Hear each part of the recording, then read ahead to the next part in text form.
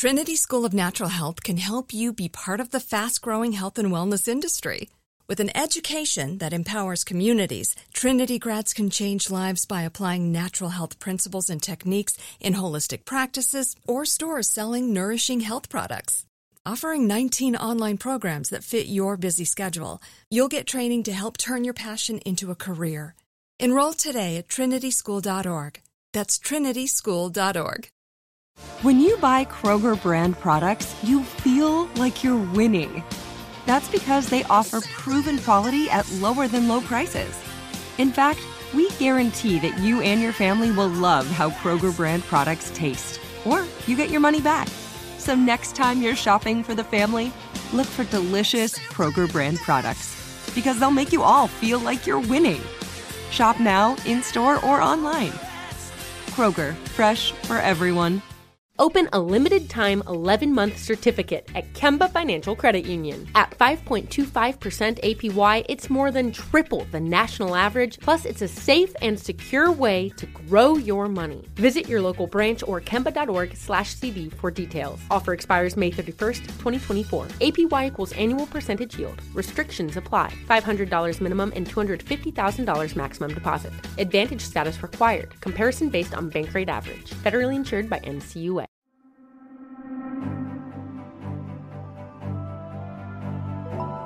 Welcome to the Psychology Podcast, where we give you insights into the mind, brain, behavior, and creativity. I'm Dr. Scott Barry Kaufman, and in each episode I have a conversation with a guest who will stimulate your mind and give you a greater understanding of yourself, others, and the world we live in.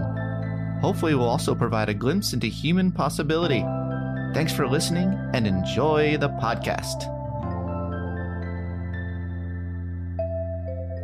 Today, it's great to have Robert Sutton on the podcast. Sutton is Professor of Management Science and Engineering and Professor of Organizational Behavior by courtesy at Stanford. He co-founded the Stanford Technology Ventures Program, STVP, and the Hasso-Plattner Institute of Design, which everyone calls the D-School. Sutton received his PhD in organizational psychology from the University of Michigan and has served on the Stanford faculty since 1983. He's a senior scientist at Gallup and academic director of 2 executive education programs, Customer-Focused Innovation and the Stanford Innovation and Entrepreneurship Certificate. He has served as professor at the Haas Business School, a fellow at the Center for Advanced Study in the Behavioral Sciences, a fellow at IDEO, an advisor to McKinsey & Company, and faculty at the World Economic Forum at Davos. Wow. Robert Sutton, so great to chat with you today. It's great. It's just because I'm so old. That's what happens. There are a lot of old people who don't do 1/50th of that. But well, thank you. Yeah, no, it's really, well, obviously impressive, but interesting to see you dive into so many different elements. And I'm curious, and we'll talk about, I'll start off by asking you, do you see a main thread that weaves through most of this work? Well, I don't know. Looking for consistency is always a bit of bullshit, but still, I'm an organizational psychologist, which I think is the most important thing about me. I was a psychology major for 11 years. Like you, that's all that. And then I became an engineering professor, which is still completely bewildering after 37 years. But if I would say, the thing that really goes back to my education from my mentor, Robert Kahn, that what I think about is the interplay between the individual and the organization. That's what I'm always thinking about, is there's sort of this individual has these psychological tools and limits and biases and so on, and abilities to, of course, you're very much into abilities. But then there's the constraints of the social system, which both constrains them. And there's also a human construction too. So always the interplay between the organization and the person. That's always kind of how I think. I can't help it.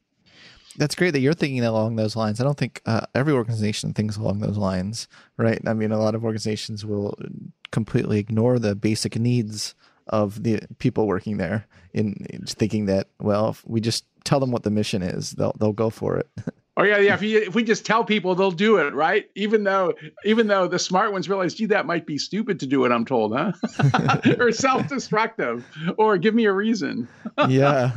Well, are you familiar with McGregor's distinction between theory X and theory Y? Yeah. Famous. Yeah. Yeah. People are evil. People are good, and you design a completely different organization. Yeah, McGregor was like one of those people I was raised with early. Theory X and theory Y. A legend, right? And so many people are not aware of Abraham Maslow came around and he posited a theory Z. Did you know about his theory Z? No, tell me what theory Z is. So whenever I talk to organizational psychologists, they haven't heard of that, and so I feel so excited that I get a chance to I'm excited tell too. people about that. So Maslow read the writings of McGregor, and of course McGregor cited Maslow a lot. They were both in the same generation, right? But Maslow's like, I don't think McGregor went far enough. So theory X, so theory Y is the essentially the self-actualized person, the person who's doing good work. But Maslow said, I think that we need like room for the transcenders, and that's what he called theory Z. Those who were motivated by higher values outside of themselves, as well as these peak experiences in life. And and he wrote a paper on that, and many people don't know about. So. Yeah, that's kind of sounds like it's another probably the most famous living organizational psychologist now, our friend Adam Grant. I mean, Adam, that's what being a giver is about. It's not just about taking care of yourself and me. It's being a giver. So a little bit of that there. Yeah, I remember I actually talked to Adam when I was working on my book and told him about Theory Z, and he was super interested in it. So, yeah. Well, should we dive into this really interesting article of yours, 15 Things I Believe? Sure. And because there's a lot of ground to cover there and there's so much to think about, and you'll have like one sentence and then I'll be like, whoa, I'm going to spend my whole day thinking about that one sentence. So first of all, tell me how you came about this list of 12 things. You said it was an ending ritual. It came out of an ending ritual. Yeah. So I've been teaching, the first time I ever taught Introduction to Organizational Behavior, I now realize was in 1980. At the University of Michigan School of Business. I've been teaching this class a long time. Wow.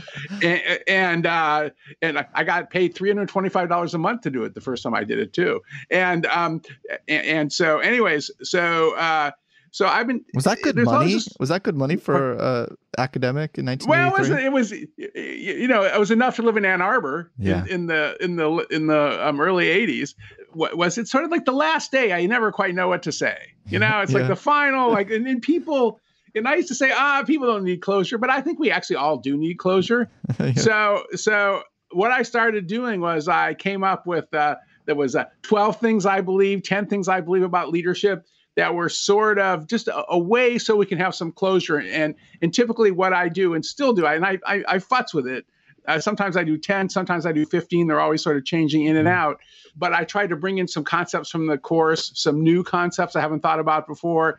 And then, as we'll probably get to, I kind of end by saying, well, we've been talking about work all week, and Stanford is one of the most work-focused places I've ever been in my life. Capitalism, money, me, career.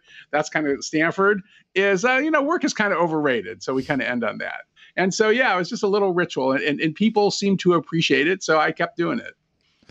Yeah, I love that. The work is overrated one. We didn't get there yet, but that's one of your things on the list. I love that. Okay, let's start with number 1. Sometimes the best management is no management at all. First, do no harm. Why is that? So there is this tendency that, and some people are more prone to it than others who are leaders, to get in people's face and to push them and to micromanage them. And there are situations where you do need to give guidance. You do need to correct people when you lead. But in fact, there's 2 bits of evidence that show that they're bad times to get in people's faces. The first one, my co-author and friend Jeff Pfeffer has done a bunch of lab studies with Cialdini, actually, the famous influence guy, that show that the harder managers work on micromanaging, the more input they give, the more advice they give, the better they think the work their subordinates do, independently of the quality of the work of their subordinates, because it's just this effort justification thing, okay? And then another twist is, at least my reading of research on creativity, which you've done all sorts of wonderful stuff on creativity, is that the more guidance you give people, the more closely you evaluate them, because they're afraid to screw up in front of the boss, the more likely they're to use tried and true solutions. So I sort of think of if you will, management a little bit like surgery or medicine, which is first do no harm. So that's sort of one that I like to start with. Wait, that you blew my mind. Okay, so there are programs, they're courses, Introduction to Organizational Management. So what would you? Here's just a thought experiment. What would you relabel that course?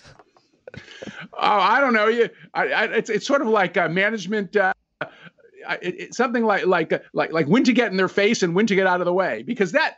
In fact, Frank Flynn, another kind of organizational psychologist at Stanford, he's done all this research with actually Dan Ames, who's a psychologist at NYU, as I recall, that shows that the most important characteristic of a good leader is assertiveness. They know when to push people and they know when to back off. So, and I'm not saying that managers should just let things go. I'm not saying they're useless or unimportant, but the bias is for them to get in people's face too much, and they got to be careful. Good, I like that. Same rules seem to apply for sports coaches too. Oh yeah. Yeah. Really love that. Okay, number 2, the best leaders have the attitude of wisdom, the confidence to act on their convictions, and then humility to keep searching for and acting on evidence that they are wrong. Well, this is just basically stolen from a bazillion philosophers, and then and you're a psychologist, and the psychologist got in the wisdom business, and there's all these definitions of psychologists.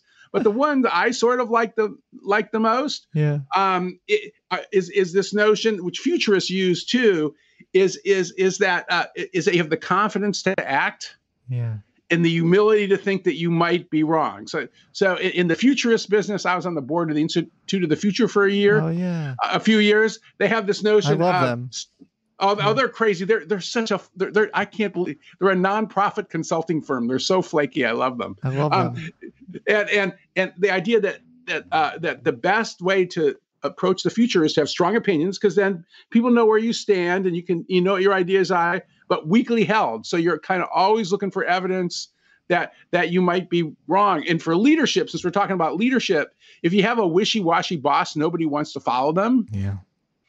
And even I have a colleague, Kathy Eisenhardt, who's been studying startups for 40 years.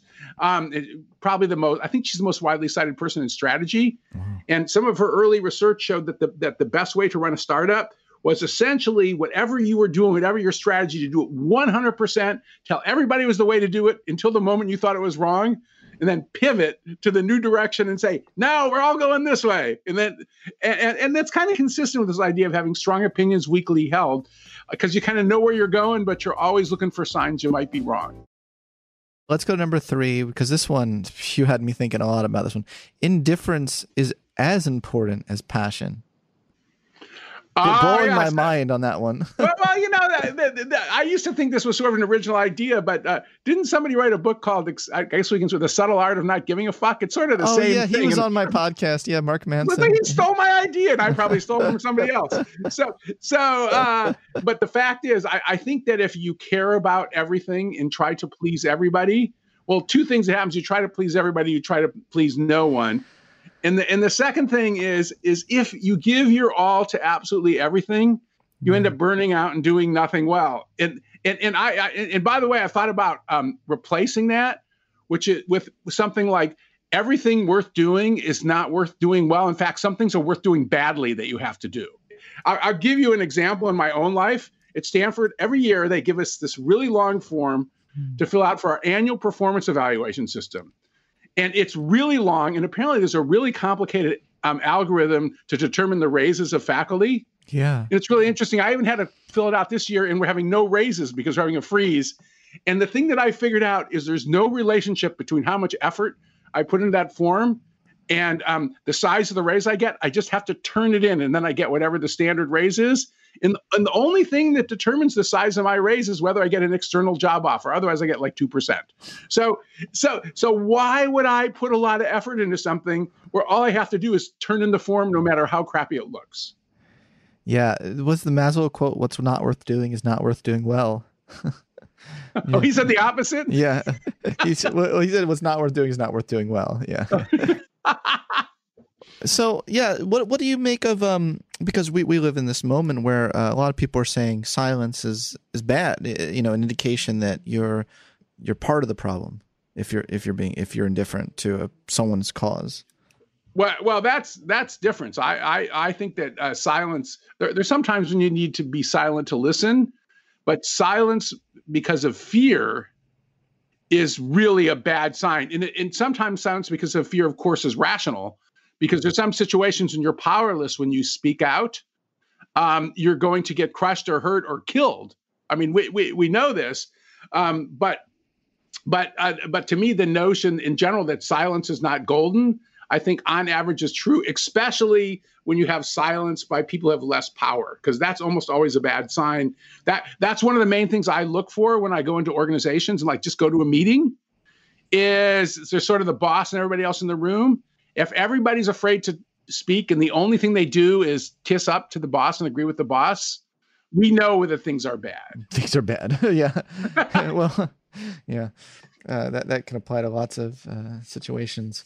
I'm a real big fan of my friend Susan Cain's work. And what I really like about her work is because I like to think more before I talk. But I noticed that, there's so many people, especially on social media, who just like to talk. They like to talk. Like that's what they enjoy doing is talking, right. Before thinking it through.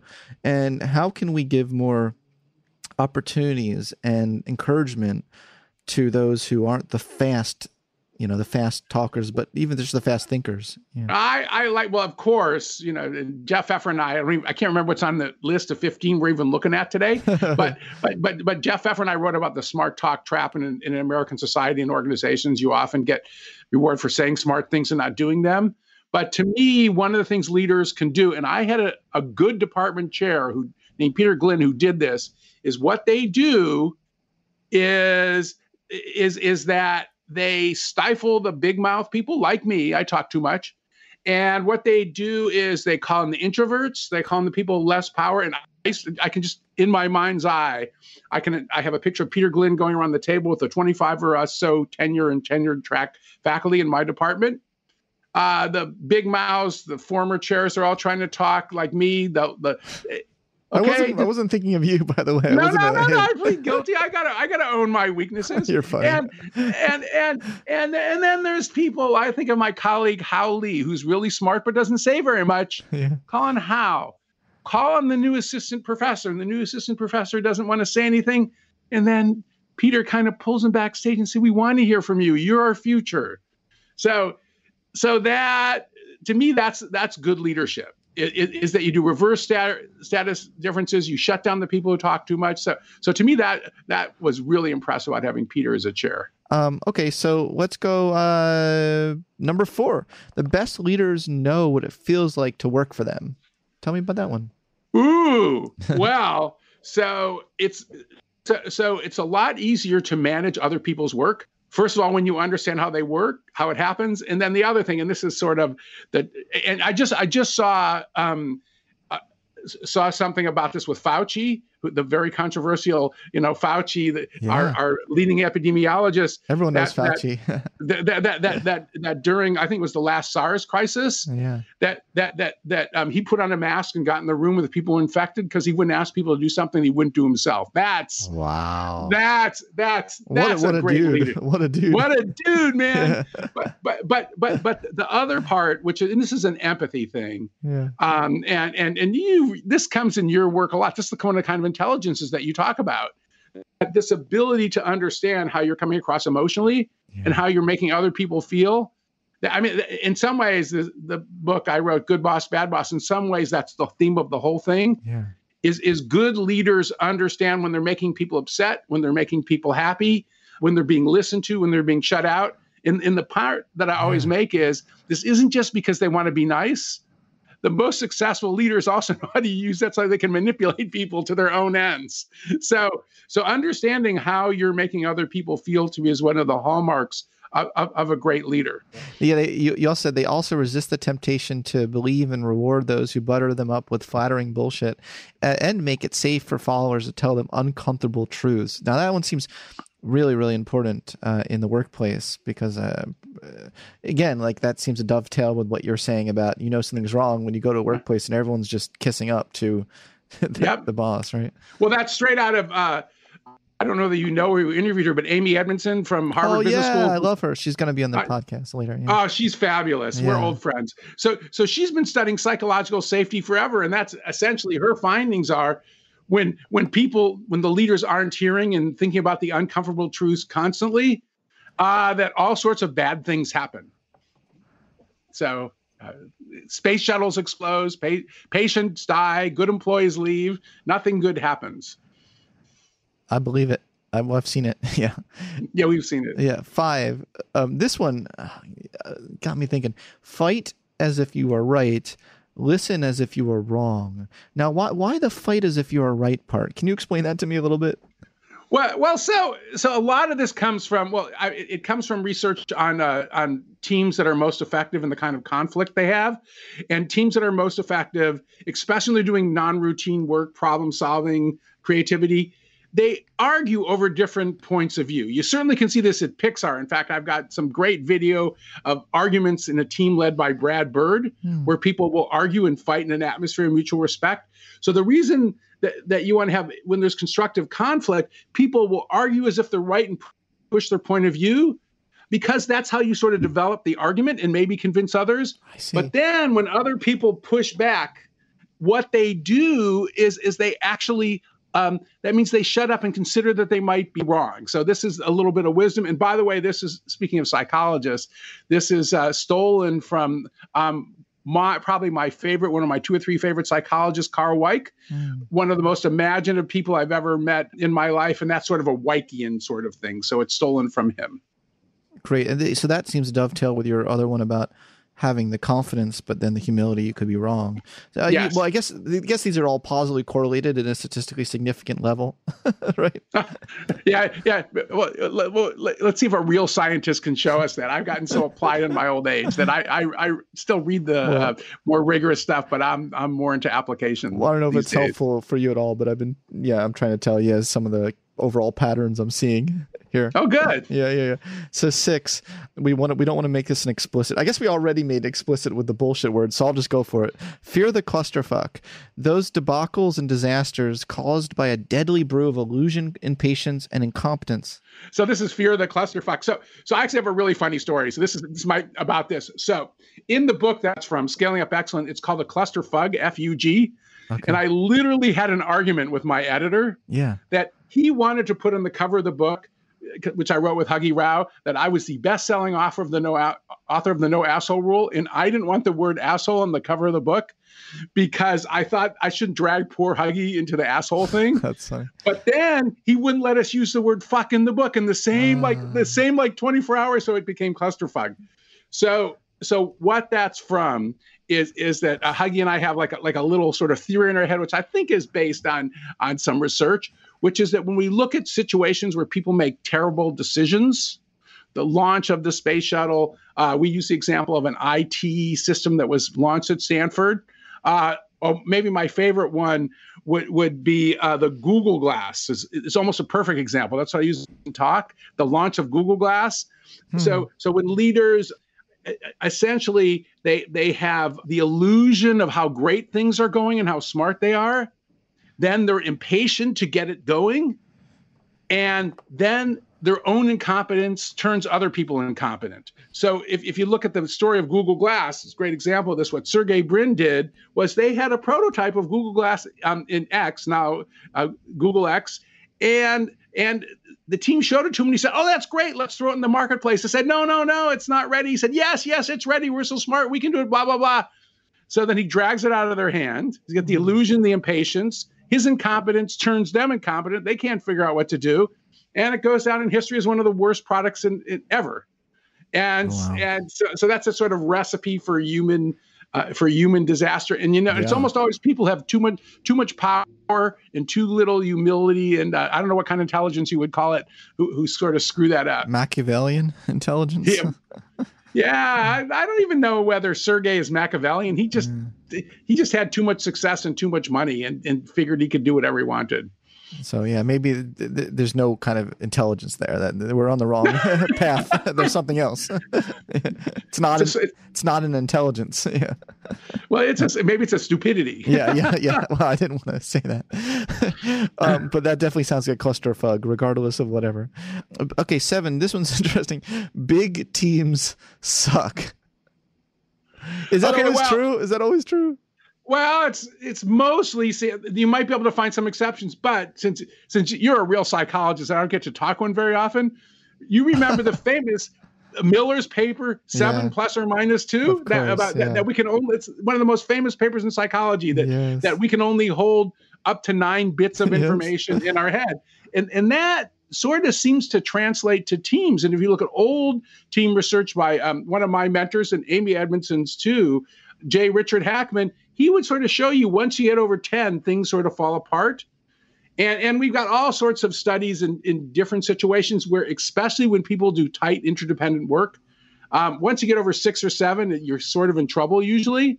And so 2 things happen. It's just a cognitive load problem that essentially, when you've got more people, moods, and activities to keep track of, then first of all, what happens is you spend more time coordinating and less time actually doing the work. That's what you'll see in study after study, because you spend all this time coordinating them.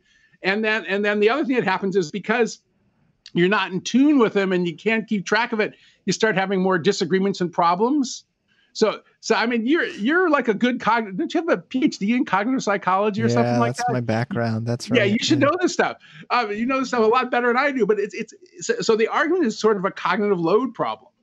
Yeah. Can you give a specific example of how too big of a team led to a product that was a failure? Well, I don't know it's a product, but it's actually a performance example. So we had the America's Cup yacht race. Yeah. I love that you're a sailor, by the way. So what happened was that Larry Ellison, whose team ultimately won. Well, at least I used to be a good sailor. Now I can hardly sail at all. But what happened was Larry Ellison was funding this huge America's Cup effort, and they moved from 5-person boats to 11-person boats. Okay, so Jimmy Spithill, who was the winning skipper, and one of my friends, Perry Claiborne, got to know him. So what happened is they moved from the 5-person boat to the 11-person boat. Yeah, and they go out sailing in San Francisco Bay. They capsize the boat, and this is a 75-foot. $15 million sailboat, by the way. It washes out the Golden Gate Bridge. They break the mast, and essentially they had no boat to sail. So we did some group dynamic stuff with them. So I'm talking to Jimmy Spithill, and he says the problem is they'll have microphones and all can talk. We went from a 5-person team, so 5 voices, to 11 voices, and we're having problems. So what did they do? They took microphones off of 5 of the guys on the boat, so there only could be 6 voices. How'd they make that decision?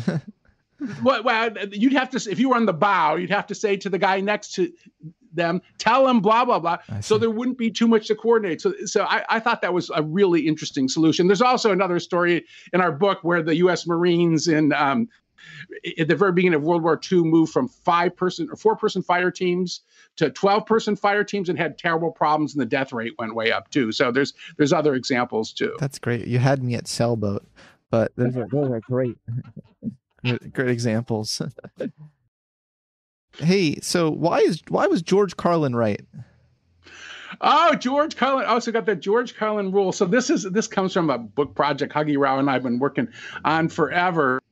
And we're sort of interested in the notion that very often in organizations, they suffer from addition sickness, where more and more stuff gets added, more and more rules, more and more things, and nothing ever gets subtracted. So one of the causes, and this is from a George Carlin skit, of this addition sickness or sort of tragedy of the commons when it comes to rules and procedures, is it's essentially that my stuff or my shit is stuff, your stuff is shit. Yeah. So what that means is that everything that I add is good. So everybody has like this incentive to add stuff since my shit is stuff and your stuff is shit. And where you really see this, and there's some organizations I'm working with, I'm thinking of Apple right before Steve Jobs took over is a really good example. They had a huge number of products, like they had something like 27 different Macs, for example.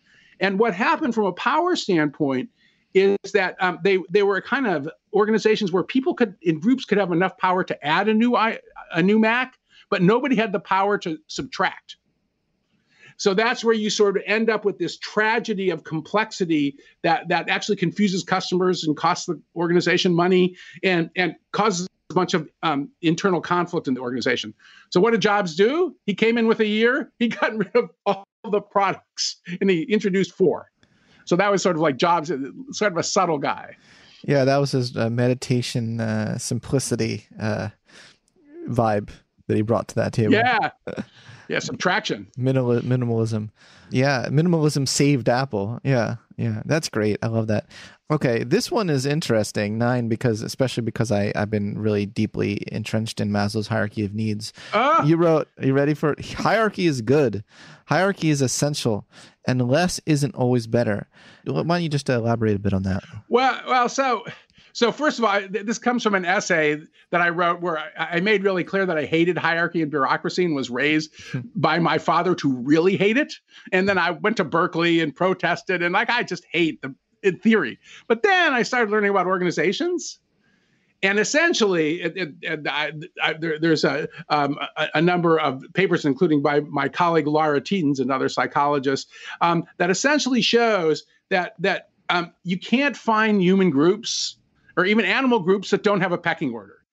And then when you try to remove the pecking order, they end up fighting like crazy until they get a pecking order. So and people might start talking about things like Zappos and adhocracy. Well, that's actually a hierarchy of circles, and they had a CEO impose it on them. Or they might say, what about open source software? If you look at something like Mozilla, there's actually benevolent dictators who decide what ultimately goes in the code base, and there's a whole hierarchy of people. And so the problem is that it seems to be impossible to organize human or animal groups without some kind of pecking order. What about hippie communes? Oh, there's always status differences like that, and that's what Lara's paper is. When you go into any situations, there's not supposed to be a pecking order. There's people get more talking time, people get more goodies. Yeah, what about communism? How did that like that? Like there's always the people in the party have more status and goodies than everybody else.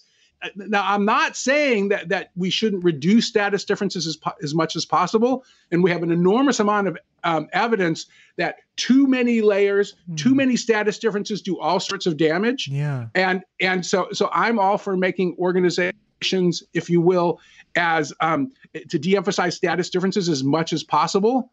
But there almost always has to be somebody who has some decision authority at certain times. For example, when you need to move fast, and as my beloved late dissertation advisor used to say, the most reliable way to reduce international warfare in conflict is to have some entity with more power come in and sort of get them to stop. And there are other ways to reduce the need to have authority and stuff. But the fact is, I don't know how to organize a social system of any kind without some status and power differences, as bad as they turn out to be. Yeah, but it's not always necessarily bad, right? You can have certain arrangements that are of a hierarchy that are good and positive, right? Yeah. If there's participation, if people, one is there's some other research on the best leaders flex hierarchy. So what they'll do is the official leader, when they don't have expertise, they're really good. This is sort of like knowing the people who work for you. They're really good at shutting up and sort of calling on the person who has more expertise and flexing the hierarchy and make that person the highest status person in the room until we're done with this decision because you know more than me. And to me, that's what great leaders and people with power do, is they know when to surrender power temporarily and go to even or even below power, and then they also have the power to stop the person. Well, I don't know who is the expert in plastics but knows nothing about manufacturing, to shut up when the manufacturing conversation comes up. I love that. So that makes so much sense, to having a flexible hierarchy, where you're willing to shift and contextually based on what's best for the larger whole.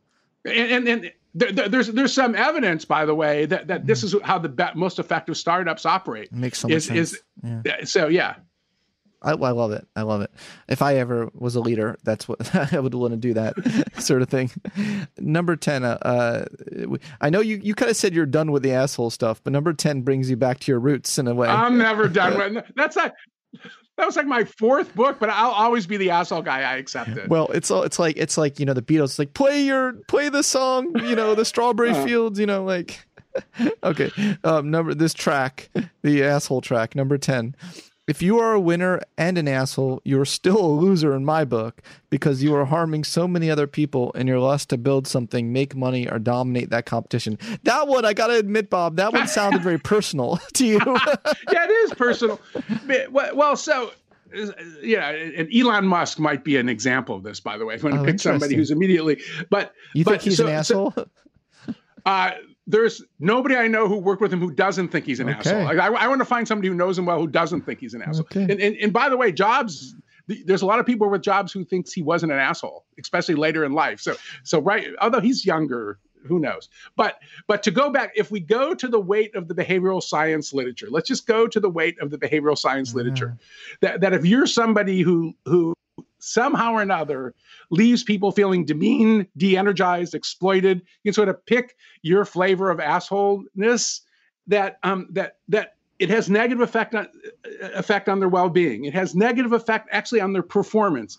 It has negative effect on their family life, on their creativity, on their it's really, really hard if you start just doing a general Google search. And I did this for my what hopefully is my last asshole book in 2017, the Asshole Survival Guide. But actually looking at the behavioral science literature and finding something good about treating people like dirt and leaving them feeling disrespected, you may succeed anyways. Well, I'll say the one good thing about it is that if you're in a zero-sum game, it may help you get ahead by demeaning and humiliating people and making others feel like dirt. This might be why Michael Jordan, one of the reasons Michael Jordan was successful, is he just intimidated everybody so much. So in a zero-sum game, it might help you get ahead.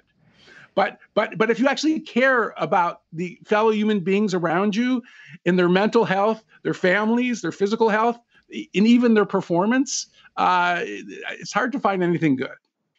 You know, assholes love saying assholes finish first. They love saying that. You know, that phrase, the phrase assholes finish first. But it sounds like you're saying, you know, what game? What game are we finishing? You know, and you're like, I wouldn't even say that you're winning if you win based on that motivation. Yeah, and it depends. And then our friend Adam Grant, we're talking about Adam Grant, who we love. So Adam's like, he's got a pretty strong evidence-based case that essentially people who are takers, which would be one flavor of asshole, if you will, that takers will sometimes do better in the short term. They sometimes are able to exploit people in sort of short-term zero-sum games. But if it's a long-term game, they tend to do better and to do good for other people along the way. So I can show situations where I'm consistently treating other people like dirt might help you get ahead, but they're pretty ugly situations. And to talk about exceptions, it depends what you mean by an asshole, but there are times when losing your temper, treating other people like dirt may work in the short term and may not be a good idea. And one of the examples, and so one of my dear friends and favorite psychologists, Barry Staw, had this paper that was around literally for decades, and finally, thanks to another psychologist, Katie DeSalle, got it published in Journal of Applied Psychology. And what they showed, to oversimplify as much as possible, that basketball coaches, high school, college basketball coaches who have temper tantrums and get pissed off and yell at the players at halftime, that if they do it all the time, it doesn't work. And if they never do it, it doesn't work. But the best coaches who occasionally lose their temper and yell at their teams, that seems to work because and the explanation seems to be when somebody yells at you who almost never yells at you, you tend to say, oh, it's probably not them, it's probably me, because they don't usually act like that. So you tend to make an attribution that's yourself, not the situation. But if it's somebody who's an asshole who yells at you every time, you say, well, it's just an asshole doing asshole things. Isn't that how like abusers do it though? They're not assholes all the time. I feel like abusers in relationships are like every now and then. I don't know. Well, no, so I do have in the no asshole world, I have a guide if you want to be a successful asshole. And one of them is not to be all asshole all the time, to be somewhat strategic about it. And then a second key one is to have somebody to clean up after you. A toxic handler, they're sometimes called. Wow. Our president's got a lot of those, by the way. I know. I was like, I'm not gonna go there, but I'll go. But no, he's got lots of them. He's got a lot of people on his staff that have those functions. Okay, 11. I love this one. I love it so much. I actually just tweeted it. I don't know if you saw a couple minutes ago. I tweeted this about how Kurt Vonnegut was right. It is often more constructive to tell yourself I have enough than to keep asking how you can get more and more and more. I don't believe that people who die with the fast money, fancy stuff, power, prestige win the game of life. So tell a little bit about the Kurt Vonnegut story. It's a very short story. So what happened was very close to before he died, Kurt Vonnegut published a poem in the New Yorker called Joe Heller. And essentially the punchline of the poem was Joe Heller and Kurt Vonnegut were at some billionaire's house. And Kurt Vonnegut said something to him to Joe Heller, something like, he's made more money today than you had from all the sales of Catch-22. And Joe Heller said, but I've got something that he can never have, which is the knowledge that I have enough. And so to me, and so when I saw this poem, I actually wrote Kurt Vonnegut like an old-fashioned letter and asked for permission. You did? Yes, I can send you the postcard and ask for permission to use the poem in my book. He responded with a personal postcard. It's somewhere on my blog, a personal postcard in which he said I had basically unlimited rights to use the poem for whatever I want. Wow! So that was like one. I'll send you a copy of it later. That was one of my great, most exciting moments. So anyhow, it comes from this poem, and it appeared that people who never have enough, like they never have enough power, they never have enough sex, like they just all. And in fact, that's what the title of kind of like the new book by Donald Trump's niece is about, isn't it? I mean, it's sort of that's sort of the what's the title of that book? Too Much and Never Enough, or something like that. Too Much and Never Enough. Just that striving. I never have enough status. I never have enough beautiful women. I mean, all that. I never have enough money. I just want to crush you more and more. Yeah, I really loved that story, that Kurt Vonnegut story. It was the first time I came across it, and it was very exciting because I've been just thinking so much about that lately, about how that's just like the secret of contentment. There's just no way around it. It also is on the other side of never having enough. It's one of the things that fuels these just crazy status and power differences. Just that sort of lust for more and more. Like, how much do you need? Yeah. It's like with wine. Like I kind of got obsessed with wine and started drinking like these $200 wines. And the thing I sort of figured out is there's not that big a difference between like a good $20 wine and a good $200 wine. And now it's like, now my contest is to find as many wines under $20 are as good as possible. And I honestly, I can't tell the difference. And I drank a lot of really expensive wines to figure that out. I've never tried it. I've never tried like a $1 billion wine before. No, I had like maybe a $200 wine. Not even 200. Not a lot of them. I don't have that much money. I may have done a 200 glass. I'm trying to remember. But anyway, these wine experts will swear there's such subtle differences. The wine tasters have this special tongue. Yeah, the special tongue. Yes. Yeah. Okay, 12. We're back to your greatest hits. If you're plagued by an asshole or a pack of them, make a clean getaway if you can. If you can't develop a strategy, this one's just funny. I don't know why I'm laughing at this. If you can't develop a strategy for protecting yourself and fellow victims from the onslaught, for preserving your dignity and spirit, and for fighting back, how can you get away sometimes when they're so persuasive? Well, I mean, so there's a lot to unpack here. In some ways, this is, I think that was a case of me trying to have an overly long summary of all the ideas in a book, which is on the Asshole Survival Guide. But essentially, there's a lot of situations where people wait too long. And this is like abusive relationships you were talking about too. And they just keep taking it and taking it. And I mean, all the evidence is that once you leave, you're much better off. And this notion that people quit bosses, not organizations, is very well documented and is true. And then I do talk about the notion that there are times when you can't get away, and there are different things you can do to reduce the amount of stress you have. One is you can distance yourself, sort of just like the kryptonite. Second one is probably more cognitive behavioral therapy type stuff, laughing at it, minimizing the threat, intellectualizing. And then I guess sort of last but not least is that there are times when you can fight back.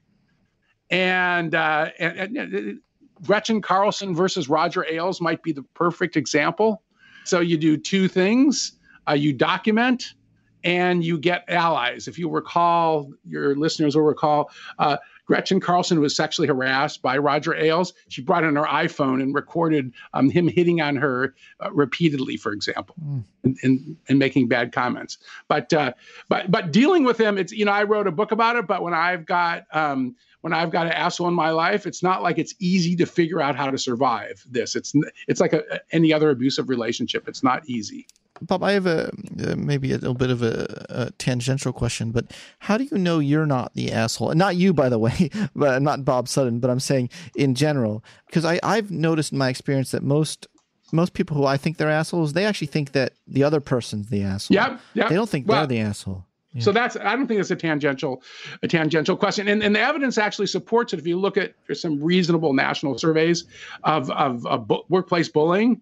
And it's something like about 50% of Americans report that they have either observed or been victim of ongoing abuse. And something like 0.5% of Americans say they've been the person doing it.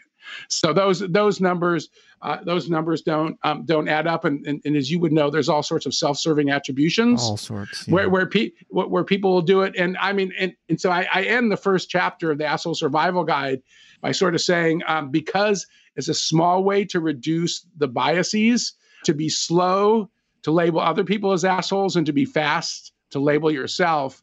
And then I talk about various elements. Probably the best thing you can have in your life, this gets to psychological safety, is to have somebody in your life who will tell you the truth when you've been a jerk. I love that. And the example that I use towards the end of the Asshole Survival Guide is Clementine Churchill, who was Winston's wife. That was apparently he could be pretty nasty, and that was one of her jobs, was to tell him when he'd been an asshole. And sort of in 1940 or so, when the Blitz was hitting London and he obviously was under a lot of stress, she wrote him a famous letter where she basically told him, "You're being a jerk. They're afraid of you. And you're not getting the best out of them. You've got to stop being so nasty, Winston." She put it more elegantly than that. But the idea of having someone in your life, and by the way, if you go back to the Steve Jobs story, people who know him well, like Ed Catmull, who's in a group that we're part of, who was head of Pixar for 25 years, they will tell you that one of the reasons that Jobs actually became better the last decade of his life was that he had a guy named Bill Campbell, who's known as the coach in Silicon Valley, the late Bill Campbell, who would pull Steve aside and tell him when he'd blown it, who Steve respected. Well, this seems to relate to your coach example with, the person who every now and then yells at you. You listen. Yep. Yeah. Yep. Because they love you most of the time, at least. Yes. Yeah. Well, Bill Campbell wouldn't yell. He'd kind of tease you and swear at you and tell you love you and give you a big hug. He was that kind of guy. He was an institution in Silicon Valley. He coached almost all of the major teams. And by the way, he didn't ask for money. I mean, he was CEO of Intuit and was independently wealthy and was on the board. He just did it because he kind of loved doing it. That's cool. I'm trying to think of what Carl Rogers would say about this, because he was all into like unconditional positive regard. Maybe, you can still have positive regard for someone, but tell them that they've been an asshole. Yeah. Well, that's I love you, and I'll love you no matter what. But it would be better for you and those around you if you did blank. Isn't that love? Yeah, to me, that's love. Yeah, that is love. That's great. It's really great. Number 13. Am I a successor or a failure? Is that a success or a failure? Is not success or a failure. Gotcha. I had successor without any space between success and the word or. So anyway, am I a success or failure? Is not a very useful question. It is better to ask, what am I learning? So this is actually from Carl Weick and also originally the folks who did the original Hawthorne studies, famous psychological studies. The reason it's not a very useful question, sort of following one of my heroes, Carl Weick, is that essentially that's sort of focusing on the end state. And most things in life are part success and part failure. And if you think I'm a loser, that tends to demotivate you. If you think I'm a winner, you think that I'm really smart. And neither one of those are very conducive to learning. And the best question is, what am I doing right? What am I doing wrong? And to keep asking yourself that as you go through life, because focusing on whether I'm a loser or a winner is it's not very useful emotionally. One leads to arrogance. The other one leads to kind of depression. Yeah. And focusing on what I am learning is more useful. And I'd actually add a footnote to that in Silicon Valley, and we even do this with companies, is we'll celebrate failures. I actually don't like failure. I think that it sucks. I think that I get depressed when I fail. I feel bad even when my enemies fail because it hurts.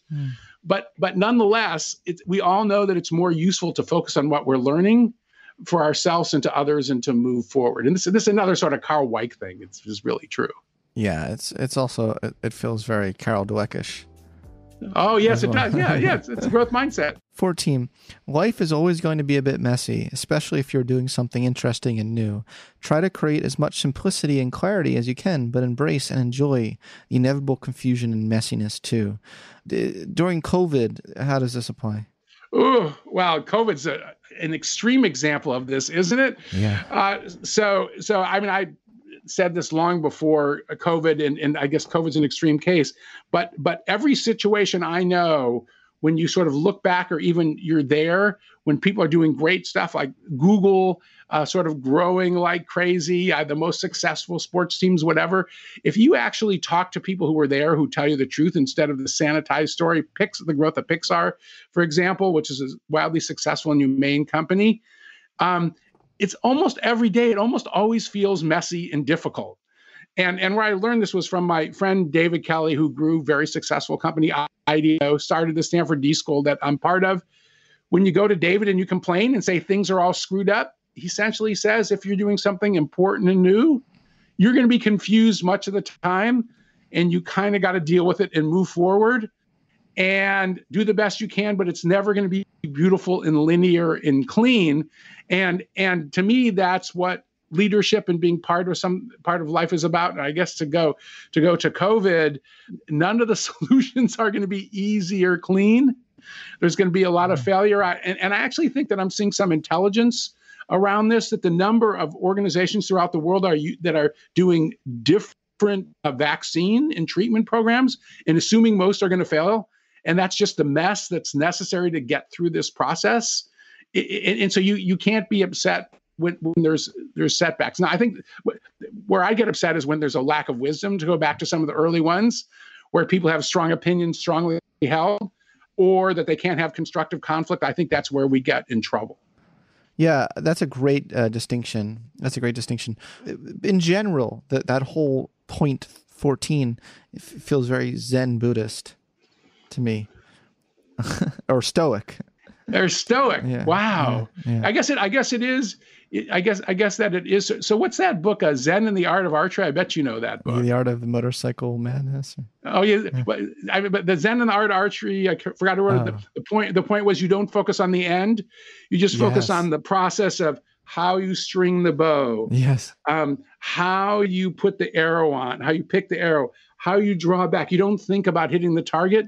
You sort of focus on the process. And was it, archery is a pretty clean sort of operation compared to the mess of COVID, where everything's just all screwed up all the time, and in lesser ways, just doing a startup where there's always major problems. Indeed. Number 15. This is our last one, so this is our triumphant. Oh, I can't believe we made it! I've never done all 15 ever. By the way, I usually do 10 in my class. Well, this is the monumental podcast chat then. I really like 15 because, it has to do with racing sailboats. So I like it. Jimmy Maloney was right. Work is an overrated activity. And this kind of circles back to how we started, this conversation. Yes. So the reason I have number 15, just philosophically, and I did mention this at the outset, is that I work in a setting, Stanford University, that is so work focused, so achievement focused, so capitalist focused, that I love my students, and they're not all like this, but it's so much in the air that it's sort of a problem. And we're even when people want to go into nonprofits and education, they view work as the solution to everything. So anyways, so I used to race sailboats, and this was kind of in the 90s, especially with my lifelong friend, Jimmy Maloney. And we raced this 2-person boat, and we had called a 505, and every weekend, and he had a kind of crummy job, essentially doing nasty finance and real estate. And every weekend he'd say, work sucks, work's overrated, work sucks, work's overrated. And of course, people say stuff like that all the time. But then one day, Jimmy and his wife, Loretta, they sell their house. They sold their house for about $1 million, which it's a fair amount of money, but not that much money. They bought a sailboat. They pulled their 3 kids out of school, who were probably 7, 9, and 12 then, something like that. And they just cruised the Pacific Ocean for about 2.5 years. And then they ended up in New Zealand, which seems even smarter than it did at the time. And so they quit their jobs, and they do a little work. Like Loretta, who was a school teacher, would do a little substitute teaching. Jimmy would work 1 or 2 days in the sailboats, but they mostly just focus on raising their kids and sailing. And the upshot, which actually, even since I wrote that, has changed in different ways, was so they raised their 3 kids. The oldest one, Jimmy, becomes a professional sailor. The other 2 become 2 of the best sailors in New Zealand. And New Zealand has the best sailors in the world. And to give you evidence, there are 12 members, last time I looked, of the New Zealand Olympic team for whatever the next Olympics is. One is his daughter Alex, who already has won a silver medal. And the other one is his son, Andy, in the single-handed boat, who's already won the America's Cup as a crew member. So those are the kids that he raised. But on the other hand, in some ways, it bothers me a little bit. There's so much achievement that's come out of this, so maybe a little bit too much achievement. But it used to just be that they just blew it off. And the last couple of times I've talked to Jimmy and Loretta, they really are much happier than most people I know. I love that. I love kind of ending on that.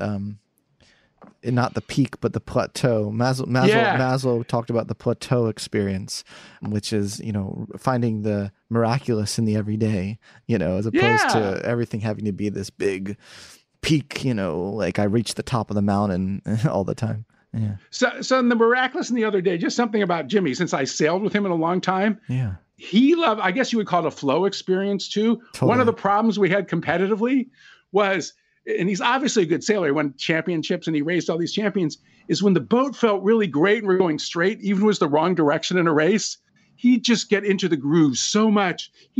That was his favorite part of sailing, which was pretty good when he got in the ocean in that boat, just going for days in one direction, and it felt really great. So that's just kind of how Jimmy always thought. I just want to be in that. What would you call that? It just feels so good and so simple. I think flow is an adequate phrase for that, or even Maslow's notion of it could be a peak experience as well. Yeah, that's beautiful. Bob, thank you so much for chatting with me today about something that's not entirely about assholes. A broader framework for your life and offering us our wisdom. Well, thank you, Scott. It's a delight to talk to you. It's a delight to talk to a fellow psychologist. And this is the first interview I've ever given. Yeah. And I do a lot of interviews, actually, where somebody asked me about this set of things I believe. So it was really fun. And you didn't really get canned answers from me because I actually had to think about the stuff you asked. So thank you. Thank you. Thanks for listening to this episode of the Psychology Podcast. If you'd like to react in some way to something you heard, I encourage you to join in on the discussion at thepsychologypodcast.com. That's thepsychologypodcast.com. If you can, please add a rating and review on iTunes.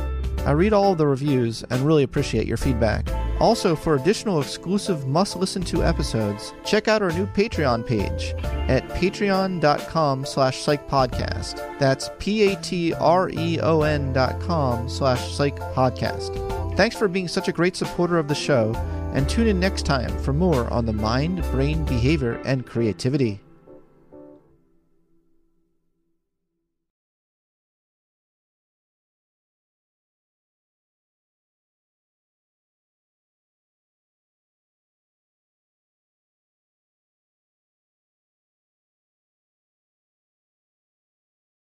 This show is sponsored by BetterHelp. It's a simple truth. No matter who you are, mental health challenges can affect you, and how you manage them can make all the difference. That's why everyone should have access to mental health support that meets them where they are and helps them get through. BetterHelp provides online therapy on your schedule. It's flexible, simple to use, and more affordable than in-person therapy. Connect with a licensed therapist selected just for you. Learn more at BetterHelp.com. That's BetterHelp.com. This is Amy Brown from 4 Things with Amy Brown. Today, healthier is happening at CVS Health in more ways than you've ever seen. It's wellness destinations for seniors, including select locations with Oak Street Health and CVS Pharmacy. It's doctors, nurses, pharmacists, and everyone in between offering quality care and support virtually, in person, and on the phone. It's in-home evaluations through Signify Health and meeting mental health needs through Aetna. And those are just a few of the ways that healthier is happening. To see more, visit cvshealth.com/healthier happens together. CVS Pharmacy, Oak Street Health, CVS Specialty, Signify Health, and Aetna are part of CVS Health. Eligibility and services vary by location and individual. Trinity School of Natural Health can help you be part of the fast-growing health and wellness industry. With an education that empowers communities, Trinity grads can change lives by applying natural health principles and techniques in holistic practices or stores selling nourishing health products. Offering 19 online programs that fit your busy schedule, you'll get training to help turn your passion into a career. Enroll today at trinityschool.org. That's trinityschool.org.